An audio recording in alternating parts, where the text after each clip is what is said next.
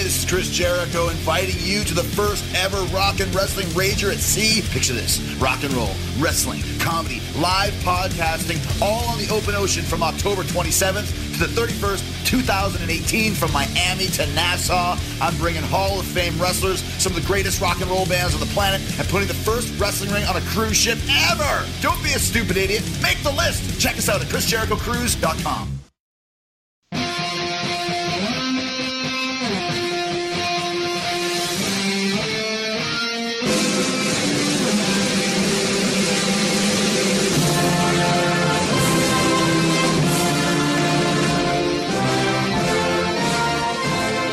Fresh off the hills of what could only be described as an epic podcast guest on the Dogcast with Chris Jericho, I get to follow it up with Petey Williams, my friend. What's going on, buddy? How's she going, eh? Going good. You know, I went from Chris Jericho to Petey Williams this week. And to our guest tonight as well. So, I mean, I guess it's a blockbuster week, right? You know what? As excited as I was to interview Chris Jericho, he doesn't do a lot of podcasts.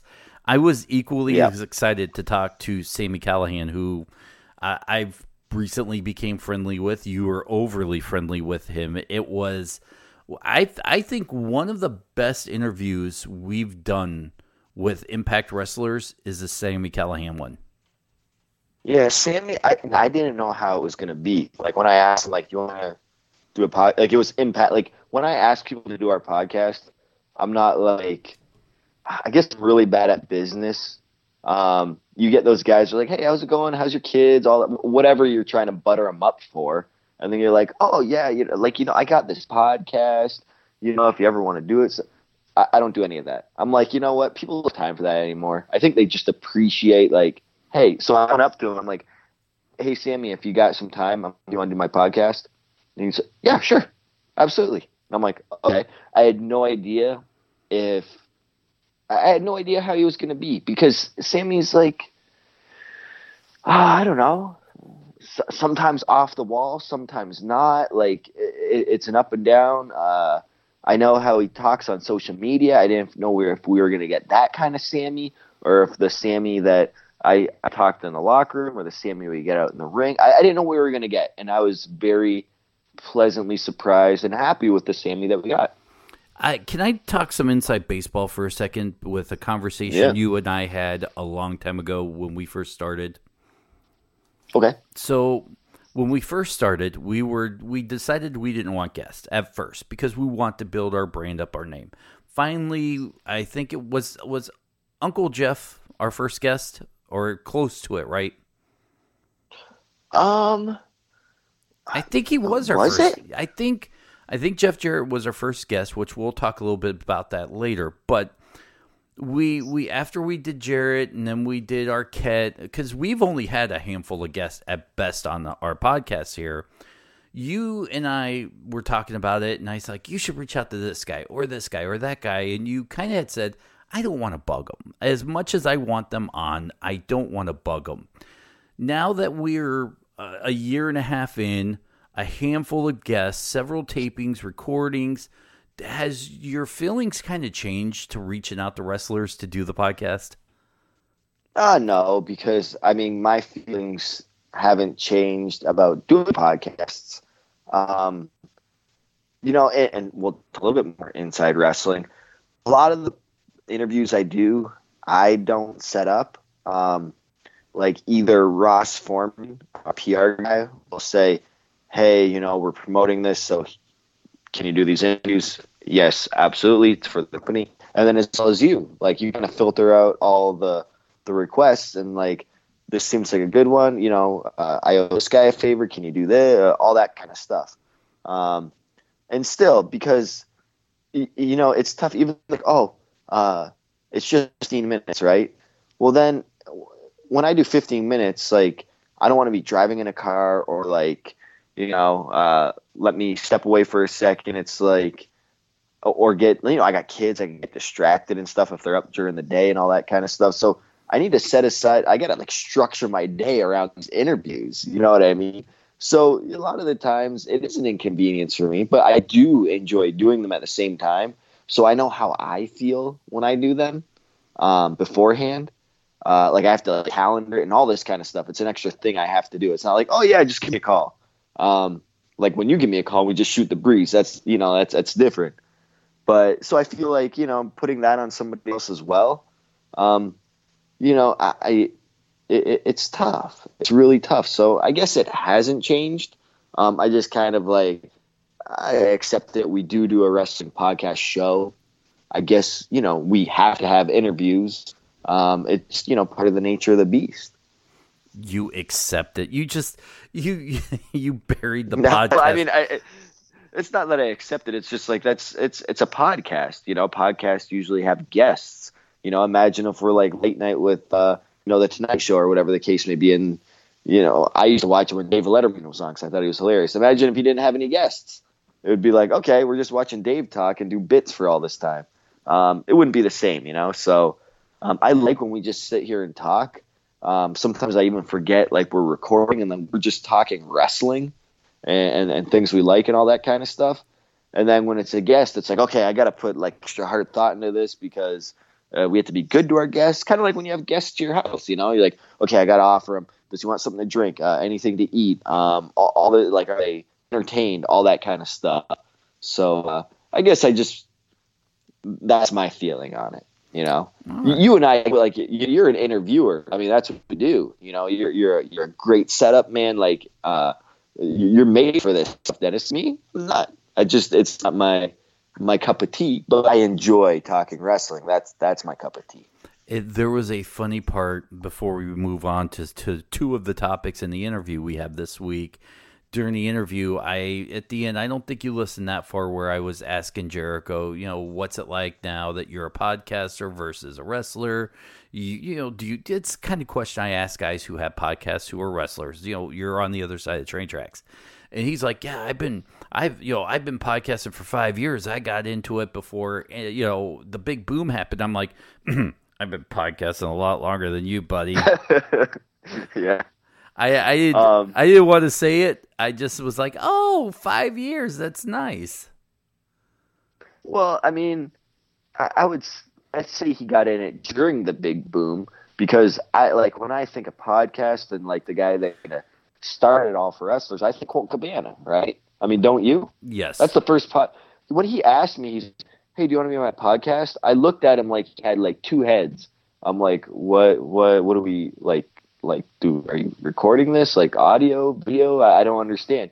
He's like, no, just talk. I ask you questions. And I'm like, you mean like a shoot interview? Because that's what they used to be called. Shoot interviews or something like that, like Smart Mark Videos put out shoot interviews. And he's like, yeah, kind of, but like you could say whatever you want. And I'm like, oh, okay. Like it was a foreign concept to me. And he already had like, I don't know, like 30 or 40 guests before me. And I'm like, what is this podcasting? And this was, God, I mean, I don't know. This was not 10 years ago, but pretty close to it, maybe 8 years ago or so, where I did Cabana's podcast, I want to say. So he did it before the boom. Jericho, I would say the boom happened 5 years ago, like right when Jericho was getting into it. That's what I would think. Maybe he feels like he created the big boom. Maybe. I don't know.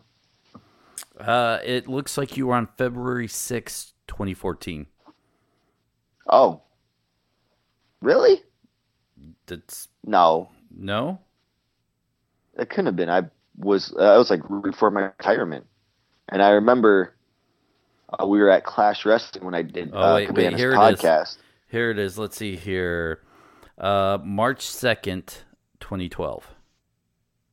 Okay, so that was 6.5 years ago. There it is. Sorry, that was another site that reposted it in 2014. Okay. So, yeah, so that was, 6.5 years ago? Mm-hmm. So, and Jericho said he's been doing it for 5. So, Cabana, really was the one that kind of started all this stuff. And then that's when I started, podcasts, right? And then I think the next, I don't even remember the order they came in after that. It was like Cabana, and then everybody had a podcast. Just for the record, 2 years before Cabana, me. But were you doing wrestling or fantasy football? Fantasy football. Exactly. But I'm just saying, these guys, I was ahead of them. I might have been on a different trail, but I was ahead of them. And it's very true. I mean, you were doing the podcast thing before podcasting was cool. And then it's got to somewhere, right? And That's then right. Cabana, the first one, was like, hey, why don't we do all of this stuff that people talk about, but do it with wrestling? I mean, that's what started it. So it's not like he originated it. He just kind of brought it into wrestling. I actually was podcasting before Mark Maron, if you know WTF. I've heard of that. Yes. So that's how I'm like an old grizzled veteran in this industry. Of podcasting. And that's why you're so good at it. That's why you're so good at it, Dennis. I remember podcasting in my mother's basement. No, not that. Back in my day, man, I say that now in wrestling, but now you say back in my day with podcasting. Anyways. I could tell you some funny stories, but that's neither here nor there. Let's talk some wrestling. We have Sami Callahan interview coming up here in a second. Let's start with a conversation. You were not there for this conversation, but I felt like it was something you and I could talk about since we were talking about podcasting. Tyson Dukes and myself, which if people are listening and they don't know who Tyson Dukes is, Petey, why don't you fill them in? So Tyson Dukes, he was around like when I started like 18 years ago.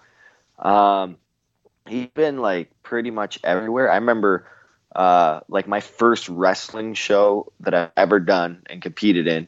Tyson Dukes was on that show. He was in a tag team match, but he used to do this dance, and it was so over with the crowd. They started off as heels, but he was so charismatic that it just made they automatically turned to baby faces. And then he started doing jobs for WWE, and this was like before NXT was around and all that stuff. So it was like, and it was almost like really like post Attitude Era. And I remember like Stephanie liked him, everybody, and like when they did the dance, like they loved him, and they'd always book him in a dark match every single time they were in or around where he's from, which was like the Toronto area. Like he'd do Detroit, even Toledo, anything that was in driving distance, they'd always book him. And then he blew out his knee, and then I think they were about to sign him to a contract too. And he's just like he's like a very technical guy, so he always has been, but very well known in Canada. He's helped me out a lot along the way earlier on in my career. So, and then even at one point for I think a few years, he was the trainer at the Can-Am Wrestling School of Demores before he opened up his own up in London, Ontario. But that's just a little something off the top of my head about Tyson. So I'm not sure if the show was still going on, and I think it was still going on. We were kind of off to the side in the first set of double doors where you can kind of see the ring. You were by the VIP seating over where the stage is. Those doors we were talking about, right? Yep. We're standing there, we're watching the show, and we got to talking. Now, he doesn't know who I am at all. He probably thinks I was just a backstage helper, doesn't know me. We were never really introduced, and I still don't know if I introduced myself to him yet. But we're sitting there, we're watching the show, we strike up a conversation. And by the way, Tyson, hi, I'm Dennis, if you listen to this. So we're sitting there, we're watching the show, and we started talking about the indie scene. And he kind of said, and I'm paraphrasing, I don't know when the bubble's going to burst or the floor is going to fall out and it's all going to come crashing down. Because right now, whether you listen to the Jericho podcast or you just listen to all these indie guys, this is the best in the history of independent wrestling that the business has been. You don't have to go to the WWE anymore to make money. Social media, YouTube, Twitch, they're all making stars out of independent wrestlers because people can see their work. This is the time, and you can attest to this, Pete, the time we're living in now, best ever for independent wrestling, right?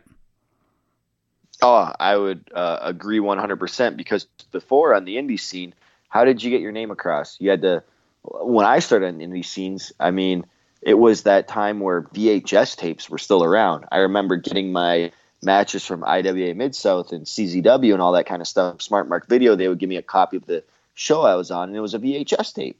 And then, like, it slowly, a couple of years after I was in, like, okay, everybody's starting to put it on DVDs now and stuff. But that's how you had to get them. You had to go there, buy them, order it, go on, like, I don't even know if dial-up internet, it was still a thing, or if we're switching over to high speed at that point. I think we're at high speed, but still, like, there was, like, no YouTube or anything like that. Like, you had, like, 2 wrestling shows you could watch, or 3, whatever. It wasn't at your fingertips like it is now. And now it's like, if I hear about a wrestler anywhere, if you mention a wrestler, or maybe I come across him on Twitter, Twitter, I could probably put his name in YouTube and get all of his matches, and then, or whatever else he's involved in, or just click on him on Twitter, and, like, it's right at my fingertips. Like, and I would have never have heard that guy if somebody else didn't hear about him. And it's insane now. It's insane. So before, if somebody was really creative, and it makes me think how many guys that are too old now to wrestle that were super creative back then, they just never got their break. Nobody gave them a shot. And now it's like people are making names for themselves just because they're so creative and they know what to do and they know how to market themselves. And it's a crazy time we live in now. And I really, with what you said there with the bubble bursting or the floor falling out, I don't know if it will. You know, I don't think it will. I don't think it can. I'm glad you said that, because that was my argument to him is, if you look at the stand-up comedy scene in the late 80s, early 90s, the floor fell out. All the comedy clubs were closing. Things were bad. There were bad comics making a lot of money that probably shouldn't have. And I would say for almost 10, 15 years, the stand-up comedy scene was non-existent. So much so, the Comedy Central was based off stand-up comedy in the early days, where there was just stand-up bits all the time, almost like the Comedy Central station on XM, if you've ever listened to it. So, once the bottom fell out, they changed their formats to kind of sitcom-y, a lot different of a feel that you see now. That being said, when podcasts came along and stand-up comedians jumped in on it, that revived the stand-up comedy scene. Now these guys were building up their own fan base, a fan base that traveled, that would show up all around the United States. Now, when you book 3 or 4 guys that have podcasts, they're selling out places now. The stand-up comedy scene is thriving. There's no sign that there's going to be a bottom that will fall out. And I would mirror the two industries, wrestling and stand-up comedy, that if you start seeing the floor fall out of stand-up comedy, maybe that's when you worry or you analyze, well, what went wrong? But there are two industries that utilize podcasts, that welcome fans in to podcasts about their product to help build up fan bases. In wrestling, you do the same thing. Now, indie wrestlers have a traveling fan base that will go to show to see this guy.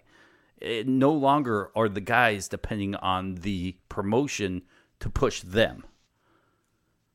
Yeah, I mean, and that's what they call a draw. So, if they have a fan base and they're in the New York area and those fans are loyal to them, they have, I don't know, like 100 fans or something like that. Let's just say round number, and they will willingly travel to 5 hours each way of New York to see this person. They know if the promoter books that individual on the show, they're going to get $100 for, or not 100 people worth of ticket sales, whatever they charge. They charge only $10. That's $1,000. That probably covers, the guy's booking fee right there.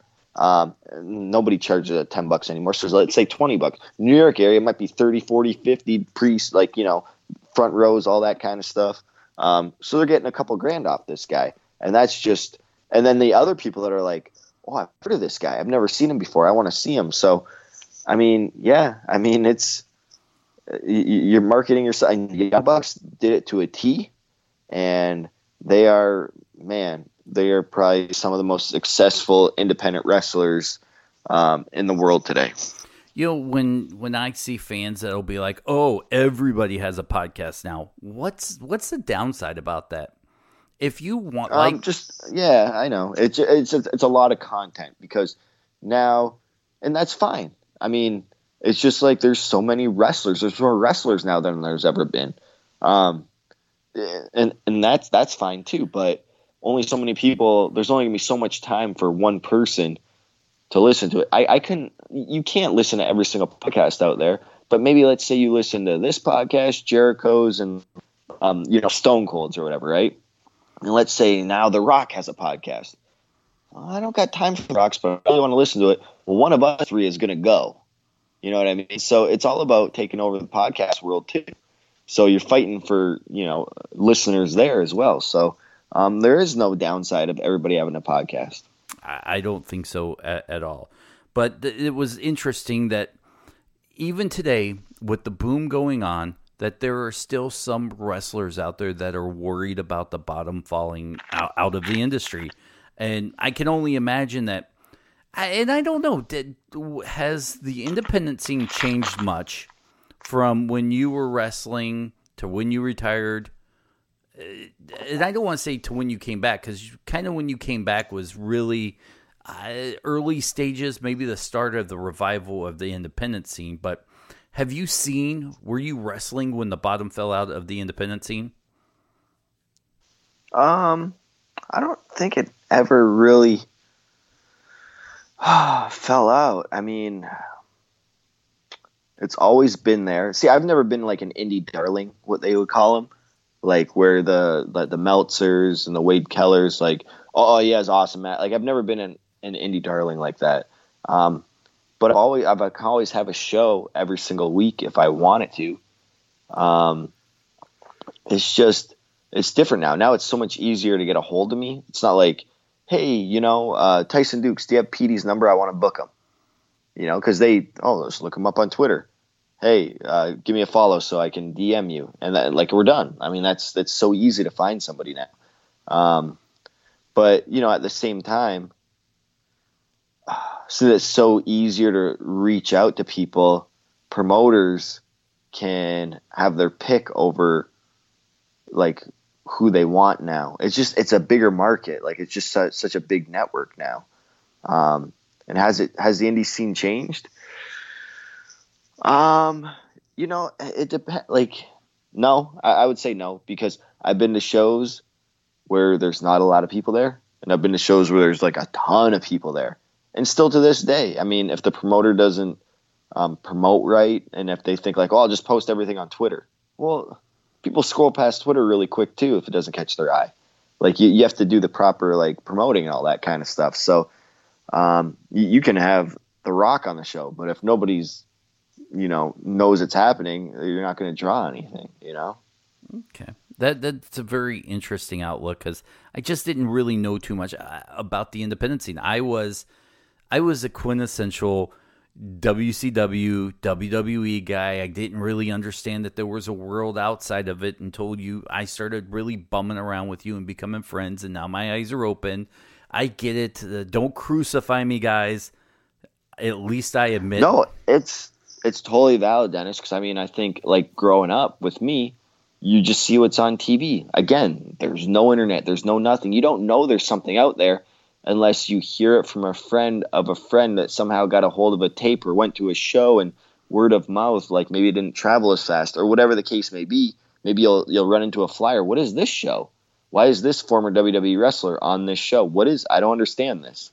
Now, you go on Twitter and you run across a GIF that's not WWE or an old WCW or any of the. It's what is this in a gym? What is this going on?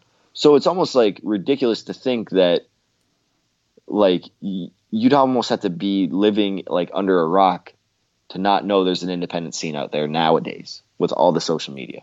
I agree. Let's move on to our next topic. And I didn't tell you what we were going to talk about on purpose, because I wanted your true, raw answers here. It's okay. And this is going to be tricky because Jeff Jarrett is a friend of the show. Is Uncle Jeff to you. He was great to us. He was our first guest. He put time aside the week he was being inducted into the WWE Hall of Fame to come onto our little podcast at the time and talk to us.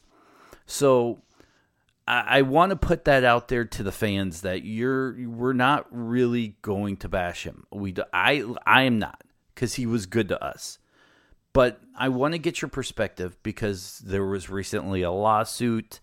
You and I didn't really talk about it. I just asked you if you heard about it. You said you kind of heard a little bit through the sites of what I had heard about. Can you, from what you understand, can you give me a Cliff Notes version of what you believe this lawsuit is about?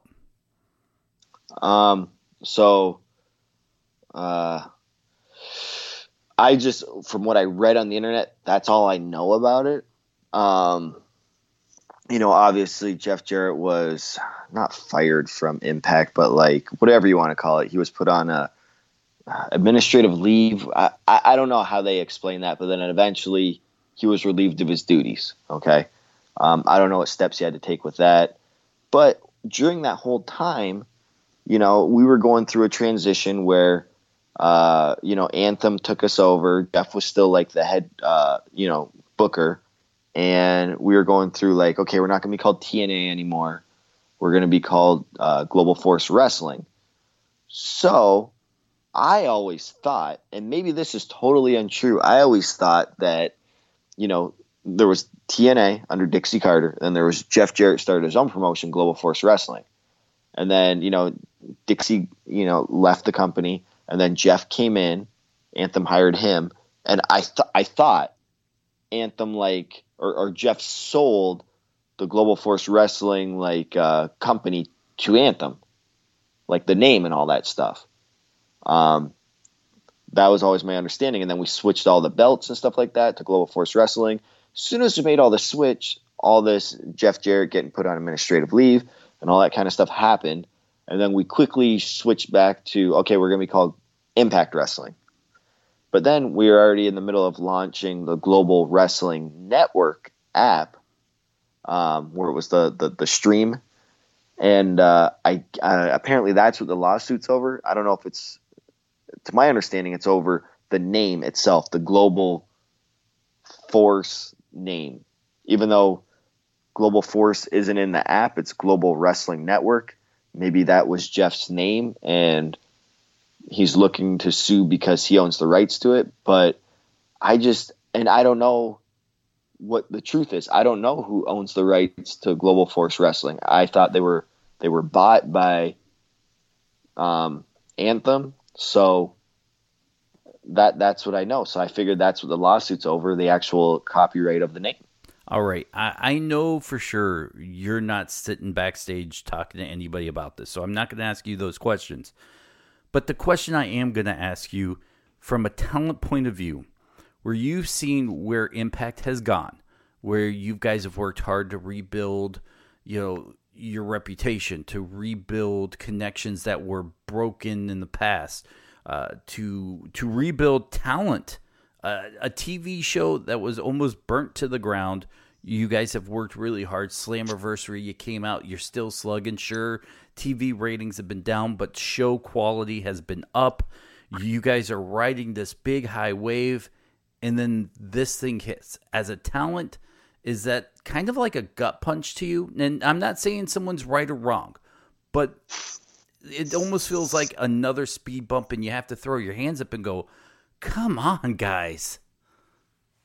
Yeah, I mean, like the first initial thing I thought was, okay, obviously we're in a rebuilding phase, so obviously we're refinancing stuff, right? And I think I've already mentioned on the podcast that we have a lighter crew that we're working with production-wise. We have less cameramen or less cameras because, budget-wise, anything we could do to kind of pinch some pennies, it helps, right? Because we're trying as a business, it makes sense to turn a profit. So when you're like, okay, we're refinancing now, we're starting to, get on the right track. This is good. And then it's like, now we have a lawsuit, which could, like I said, I don't know who owns the rights. I have no idea who's in the right or the wrong on the lawsuit. I don't know who's going to win that lawsuit, if it's even going to get to court, or if there's going to be a settlement or dismissed, whatever the case may be. But, if that's like a settlement lawsuit or it goes to court and court costs cost a lot of money, that comes out of Anthem's pocket. The first thing I thought was like, that could put this company out of business. That's the first thing I thought, like as a talent and somebody that works there. I'm like, that could put this company out of business. Just because financially, they don't, I don't know how it works, because Anthem's just like a sub company of like Impact's just a sub company of Anthem. So I don't know if they have lawyers back in it. I don't know all that stuff. I'm not a lawyer. So I don't know what kind of insurance they have riding on that and all that kind of stuff. But yeah, that was my first initial thought. This could put the company out of the business. And, that would suck for the guys working there, obviously, because now they have to find somewhere else to work. Do you still feel that way to this day? Now that a few weeks have gone by, you've had some time to either digest it or think about the situation. Are you still worried, or do you kind of feel like now, and not that, like I said, not that you've talked to anybody, but do you feel a little bit more confident, like, okay, win, lose, or draw, we're still going to come out okay? Well, I don't know that. That's the thing. Like, win, lose, or draw will come out okay, because lawsuits cost money no matter what. Like, just have your lawyers to look at them, you're paying them. And we all know lawyers make a lot of money an hour, and probably Anthem executive lawyers probably make even more than that. So, no. Any sort of lawsuit, it's got to be looked at by a lawyer. There's money right there. If there's any merit to it, then it goes to all these steps of court and stuff like that, which costs money. So a win could potentially be a loss because you just spent a lot of money. So that's a loss in your pocket, right? Even though you get to keep the name, or maybe I don't even know if they're fighting over the name, or man, it's so complicated. You know what I mean? And then a loss, obviously, because then there's some sort of settlement. So either way, win, lose, or draw, it's a loss, because you're losing, the company's losing money that they, I don't know if they should have to lose it, but then again, if you win, then you're like, okay, now you have to pay us court cost monies, because that's a thing as well. So maybe they go down and then make their money back. But at the end of the day, we have stuff scheduled coming up with Impact. I'm still going to go there. And I know all the other talent's going to go there, work hard, and just do their job, because it's not their job to worry about like this lawsuit. Of course they're worrying about it. Am I going to have a place to work tomorrow if for whatever reason, like financially we can't go on? Yeah, obviously, like, I'm more worried about the guys. I'll be totally fine if the company shuts down tomorrow, or if they fire me tomorrow. Because you're rich. I will be fine. Because you're rich. You have a palatial mansion. I've been there. Yeah, so I'm more worried about, the guys I'm working with, because it's like, okay, I know they do a lot of stuff on the indies and all that kind of stuff, but now this is another paycheck that they're not going to have on a weekly or biweekly or whenever they get paid basis. That sucks. Has any of the talent reached out to you asking you questions per se, via text, phone call, whatever it be? No, and I haven't really reached out to any of the office or anything like that. Like, there was that one. I only saw like one post on the internet that said this lawsuit was filed. It was maybe like 10 days ago right now. Mm-hmm. So it's kind of like a wait and see. Like, they probably have. It's not a criminal thing, so I don't know if in civil they have like preliminary hearings to see if this can actually go to court and be. I don't think they bound stuff over, but to see if there's any merit to this, that this should go on. So, and civil's different than criminal. Like, if you're guilty of a crime, it's like beyond a reasonable doubt. That kind of thing. In civil, it's not. It's a moral thing. It's only 51% right instead of beyond a reasonable doubt. So, it's a lot different in civil. This is going to be a tricky question for you. And okay, are you mad, angry, hurt, just confused at Jeff Jarrett? Hi. No, sorry, that was my dog stepped on a kid's toy. I thought it was your kid. It's always my dog. No, and now it's this thing. Now he's going stepping on nuts. everything. I don't know. I don't know why he doesn't want to leave my side. Probably because we're best friends. Sorry, Dennis. He's your only friend. He's your only friend. This is gonna go off for a little bit now. Now, Maybe I should try to smother it with a pillow or something like that. Wow. Does that sound bad that I'm killing a doll? Nope. Not for podcast reasons. No, I think it works good. Just be clear. We are talking about criminal charges. So he smothered a doll. What kind of? Did you see what Petey did, Dennis? I'm sorry. Did we you got see off what on a tangent here? Did you see what Petey did on the podcast? He killed someone. He killed the doll's name is Chucky, and he does have orange hair. And then, anyways, I asked what are your feelings towards Jeff Jarrett now? Now, whether it's innocent or not, do you still feel a little like, come on, Jeff, really? Or hey, he's got to do what he's got to do. Yeah. So now this is how I look at anybody that's in that type of situation. I put myself in their shoes. Okay. Let's say I'm in Jeff Jarrett's shoes. I created this company. I did whatever. And, they relieved me of my duties and all that kind of stuff. And let's say if this is what the lawsuit's over, the rights of the name, let's say I still hey, I own the rights to these names. Like I should be getting some sort of compensation for it, or I should be getting that name, or whatever the case may be. Well, yeah, I would want what I created, what's rightfully mine, what I own the copyright to. I think anybody would do that. I think if you and I, Dennis, are doing this podcast, and then somebody was like, whatever, like we own the copyrights to it, and they opened up another thing that was like wrestling perspective, we'd be like, whoa, hold on, you can't do that. Like, I don't know if we'd send a cease and desist, or if we're like, hey, you owe us the rights because you're using our material, whatever the case may be. I think anybody would do that. Well, we've gotten into Twitter slap fights with people before over use of things that we've created clearly ahead of them, whether it be porn star name or wrestler's name with your wife. I believe that just recently there was someone passed off one of our podcasts as a interview they conducted, if you remember, while we were at the tapings. I got angry, and it was only one site, and then a bunch of other sites picked it up from that one site. I reached out, I complained. I had fans that were kind of bashing me like, hey, man, just let it be happy. And I said, we put the work in. If you went to work and someone else got paid for it, wouldn't you be kind of angry about that? So I'll say this out to the fans. I've seen a lot of people bashing Jeff Jarrett. Now, he's got a reputation. Don't get me wrong. I'm not going to apologize for anything he's done in his past, and neither will he. He said it kind of before on our podcast.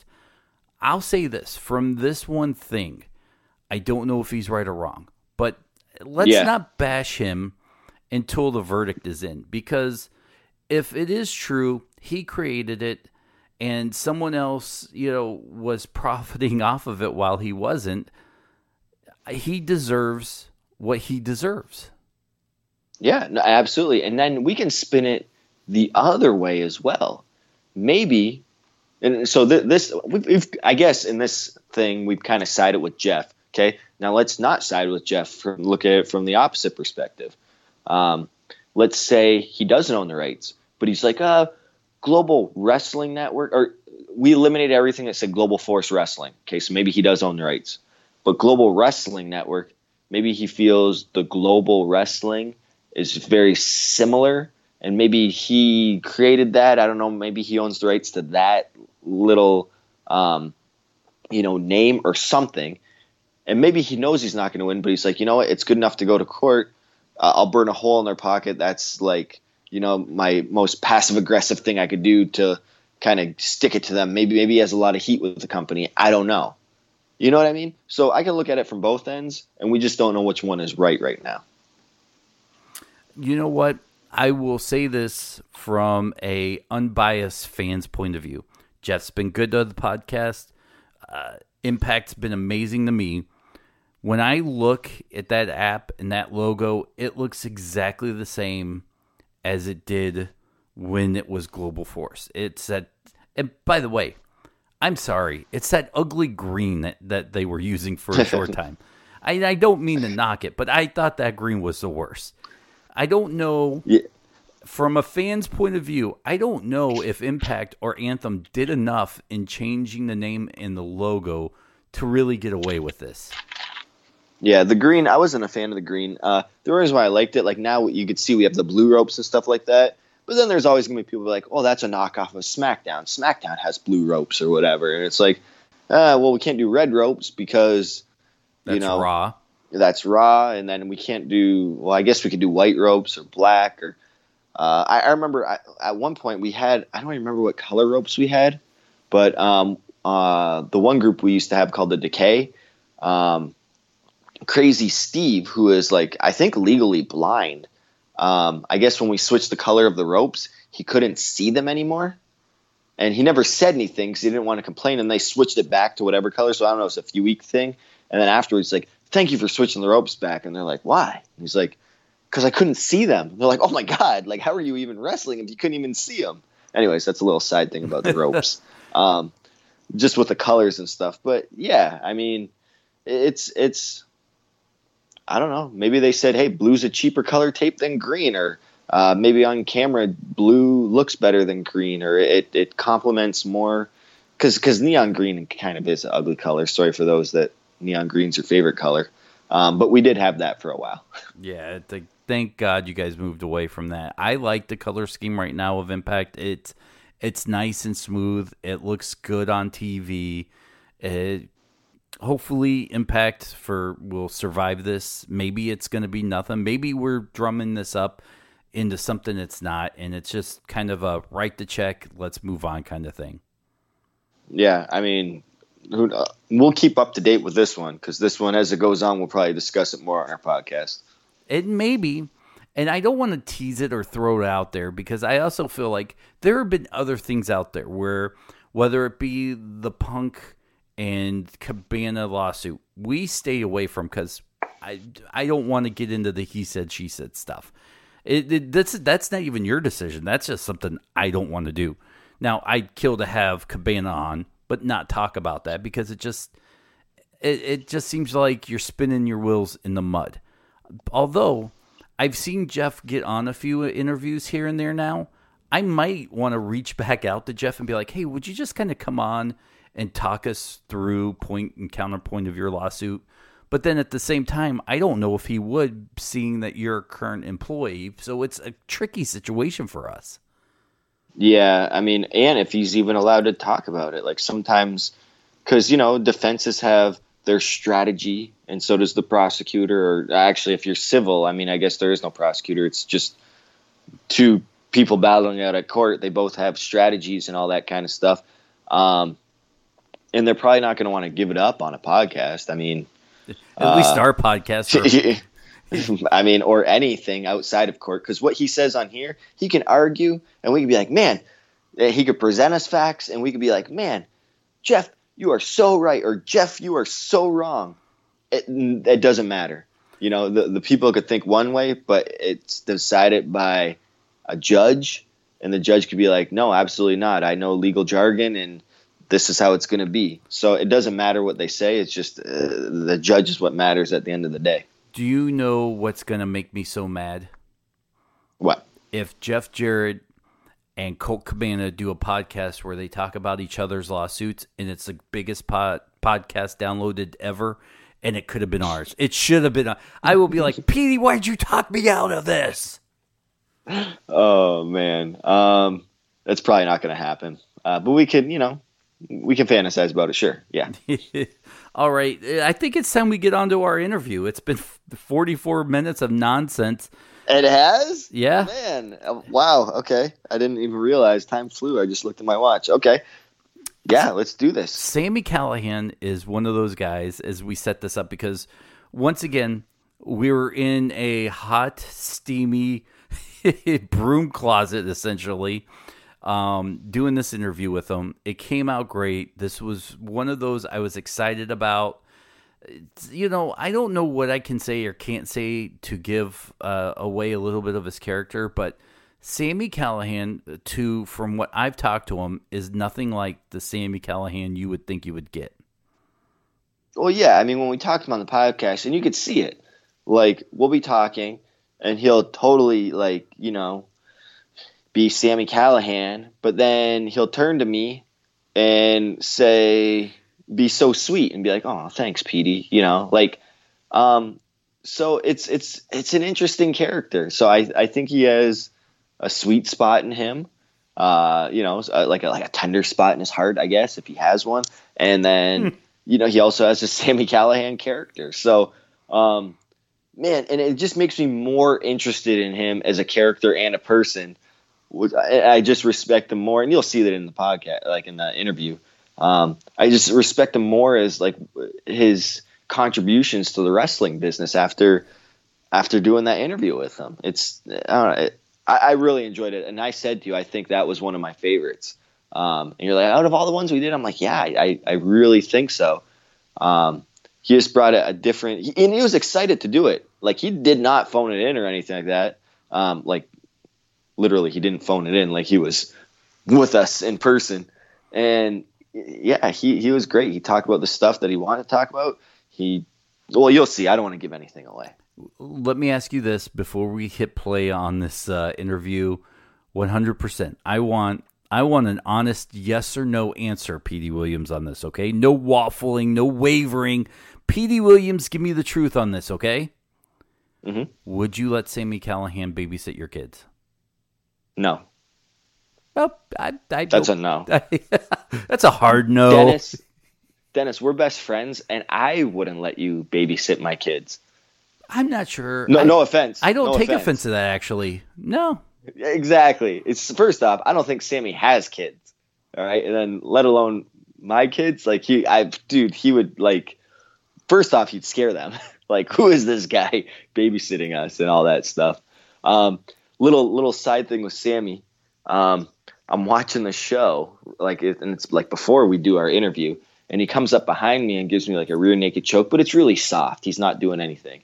And this person, I don't know who it is behind me, but he smells so good. And I'm like, what? And I turn around and he goes, that was probably the softest like rear naked choke, huh? And I'm like, yeah. And I'm like, and dude, you smell so good. And he's like, yeah. I'm like, do you just get out of the bathroom and wash your hands? Like, the soap was just like so fragrant. And I'm like, he's like, yeah. He's like, you know what? A lot of people think I'm dirty and stuff like that, but I'm actually a really clean guy. And I'm like, see, I didn't know that about him. I look at Sami, he spits on everything and tears everything up and blows snot and stuff. I'm like, this guy's disgusting. But he's not. He's like super clean. So I mean, that's another thing that you don't know. It's just crazy. It's crazy. I could see if Sami babysitted your kids and you came home, he would have lipstick and makeup, and they'd have done what was left of his hair before he had his head shaved, and he'd be like, "Nope, all is fine." And his eyeliner on, and yeah. like he comes in with this barbed wire baseball bat, dressed up like Sami Callahan with this like bandana around his like face. And, oh man, you know what? I mean, you can't even ask that. Like, babysit my kids. I don't let too many people babysit my kids. I don't know if I'm an overprotective father or probably. I don't know. But Sami, you know what? That's a good question. You should ask, like, would you allow anybody on the Impact roster to babysit my kids? That I probably would. There'd probably be a select few people I would, but Sami Callahan would not be one of them. Oh, man. From what I've seen, who would I let? I'd probably let every single knockout because they'd just be good with kids, I think. Well, maybe not Su Yung. If any of the knockouts have kids. Oh, Su Yung. Yeah, right. Yeah. I think I'd let Rich Swann watch my kids. I would, just because he's so musically talented. I think he could probably. Oh, he could probably just play a guitar for him and sing and dance, and they'd be like, "Oh, this is the greatest babysitter ever." Yeah. Can he make him like, breakfast in the morning? I don't know. Can you make him dinner? I don't know. But as long as they're entertained. Like, we don't need to eat. Let's just strum along here. Yeah. Can I have eggs? How about another song? All right. All right, let's get on. All right, without further ado, it's Petey and myself reintroducing Sami Callahan in a hot closet. All right, Petey Williams, we're back here, Wrestling Perspective Podcast.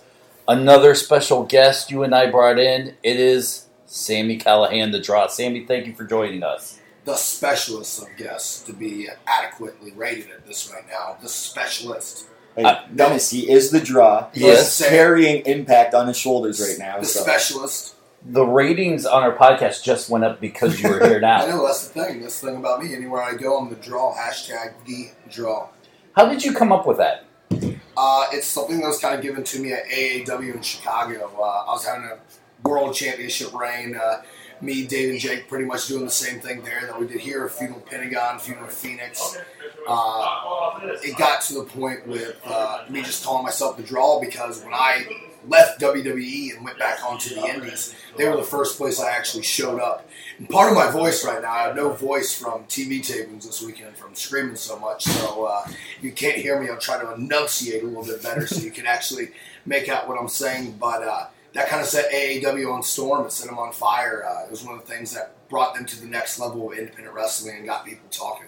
Now, Petey, I tried to talk you into letting Sami Callahan shave my head on TV, like pull me out of the crowd, hold me down, and shave my head. They It said can no. still happen. They can't? Yeah, we should shave your head right now on the podcast. No! It doesn't get any ratings. We'll simulcast this through a video click link, and everyone can go together. We're making history right now. No, it's lost its moment. No, it lost it. I love this guy. Hey, so Sami, I met you back Ring of Honor days, probably like a 2009-ish. Yeah. And you were Dearborn, Michigan. It was Dearborn, Michigan. It was Yeah. my Ring of Honor debut. Just got released by Impact not too long ago.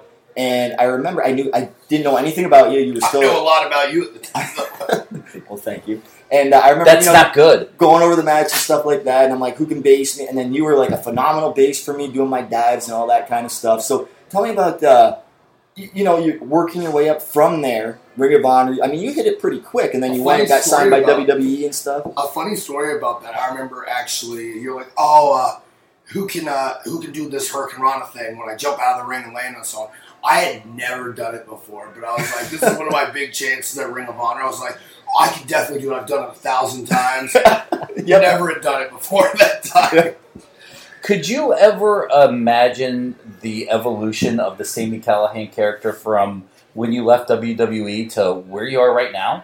I knew this was kind of the way it was going to go, but I didn't know exactly how it was going to happen and how quick it'd pick up.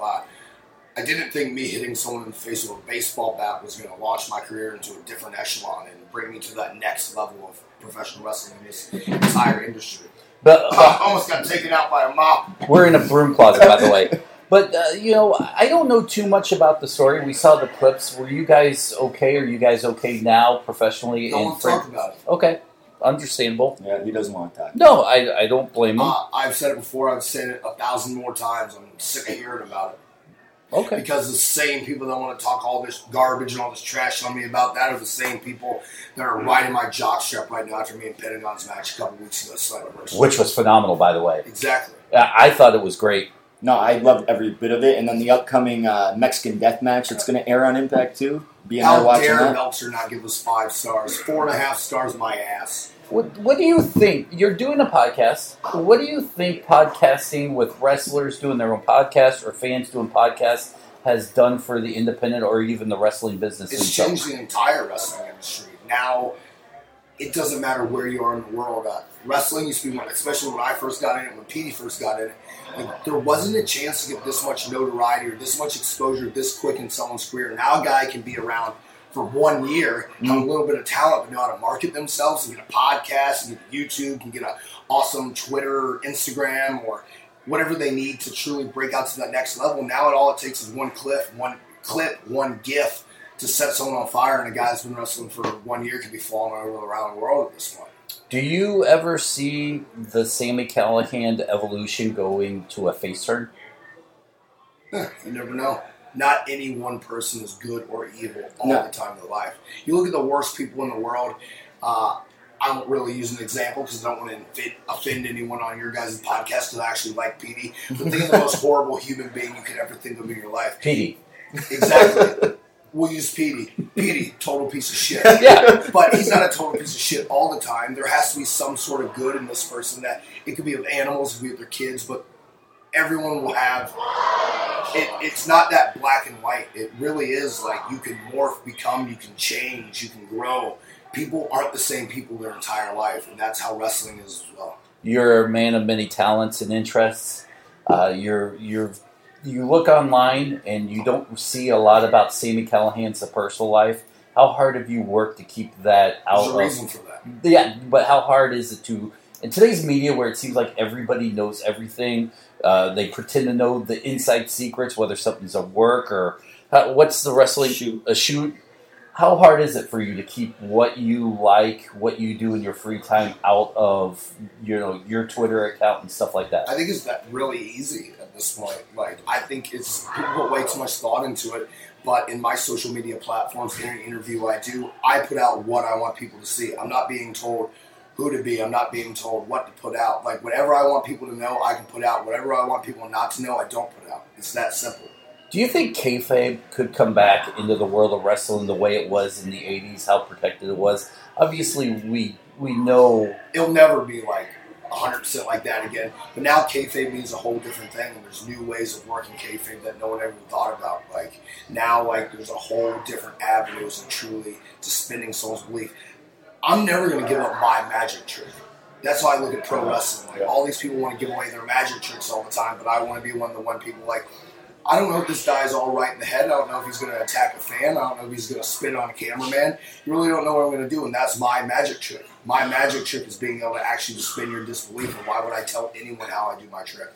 Before we wrap this up, I want to know, outside of winning titles and working for all the top promotions, what are your goals? I'm on 3 national television shows right now. Who else can say that? No one else. Give me more credit. Oh, I know, but you didn't let me finish my question. I want more. You want more? Okay. I'll give him one. Okay. Sammy, you used to watch me on TV. Now I watch you on TV. Damn, I feel like the Grinch right now. I just warmed and his heart grew 3 sizes. Now I look at social media. What's Sammy doing today? Next week on TV, Sammy's coming out with a smile on roses. You created an entire generation of front foot Canadian destroying mother. Oh, yeah. I caught myself. I'm trying to be PC, but you spawned an entire generation of people. Like you can go to any wrestling show in the world, and you're going to see 8 Canadian destroyers, and you're the one that started that. And it seems like every week you go to an Impact taping and someone says, "Hey, do you mind if I use your move on your show?" And let's not even talk about that. Let's go. I just said someone. I didn't say who. Kayfabe, brother. Kayfabe. But going back to my question, outside of winning championships and being on the top promotions, what do you want to accomplish in the industry? When you hang up your tights, you tie your boots for the last time, you say, I accomplished everything I wanted. What are some of those things on the Sami Callahan checklist that you want to do? Places, people, just things you want to do. I really don't set like giant goals like that because I never want to be disappointed in myself. I never want to be bothered with that. I'm going to be on this journey that I'm just continuing to do what I want. I'm a very spontaneous person, but at the same point, I'm very meticulous of how my brain thinks. Like I do certain things for certain reasons at certain times because I know the reaction it's going to garner, and that's how I look at my career. Like I don't know exactly what my end game is, but I'm going to change the business. I'm going to run part of this business, and I'm going to leave my mark on this business, and that's all I really have to say. Have you felt like you changed it right now? 100%. I think you have too. But I think we're just on the tip. Yeah, just scratching the surface. No, and Sammy, I got to give it to you, man. You are. I watch you now. You are like the master of manipulating not only a crowd but like social media and stuff. And just thanks for spending the time with us. I really appreciate it very much. That means a lot coming from you. Not so much to do with the glasses right now. It's looking at me. I've never had anybody feel you so much. I love this. Actually, no, I have. But anyway, Sam, where can people find all your social media platforms, all that kind of stuff? Check me out. Twitter, at the Sami Callahan. Same thing for Dave and Jake. The other members of OVE, at the Dave Chris, at the Jake Chris. Check me out on Instagram, at official Callahan. And check out my promotion, the Wrestling Revolver. It's what I like to call wrestling for our generation, by our generation. And that's Twitter, at PW Revolver. Same thing on Instagram. Or check out the website, ProWrestlingRevolver.com. Sami Callahan, thank you. No, thank you.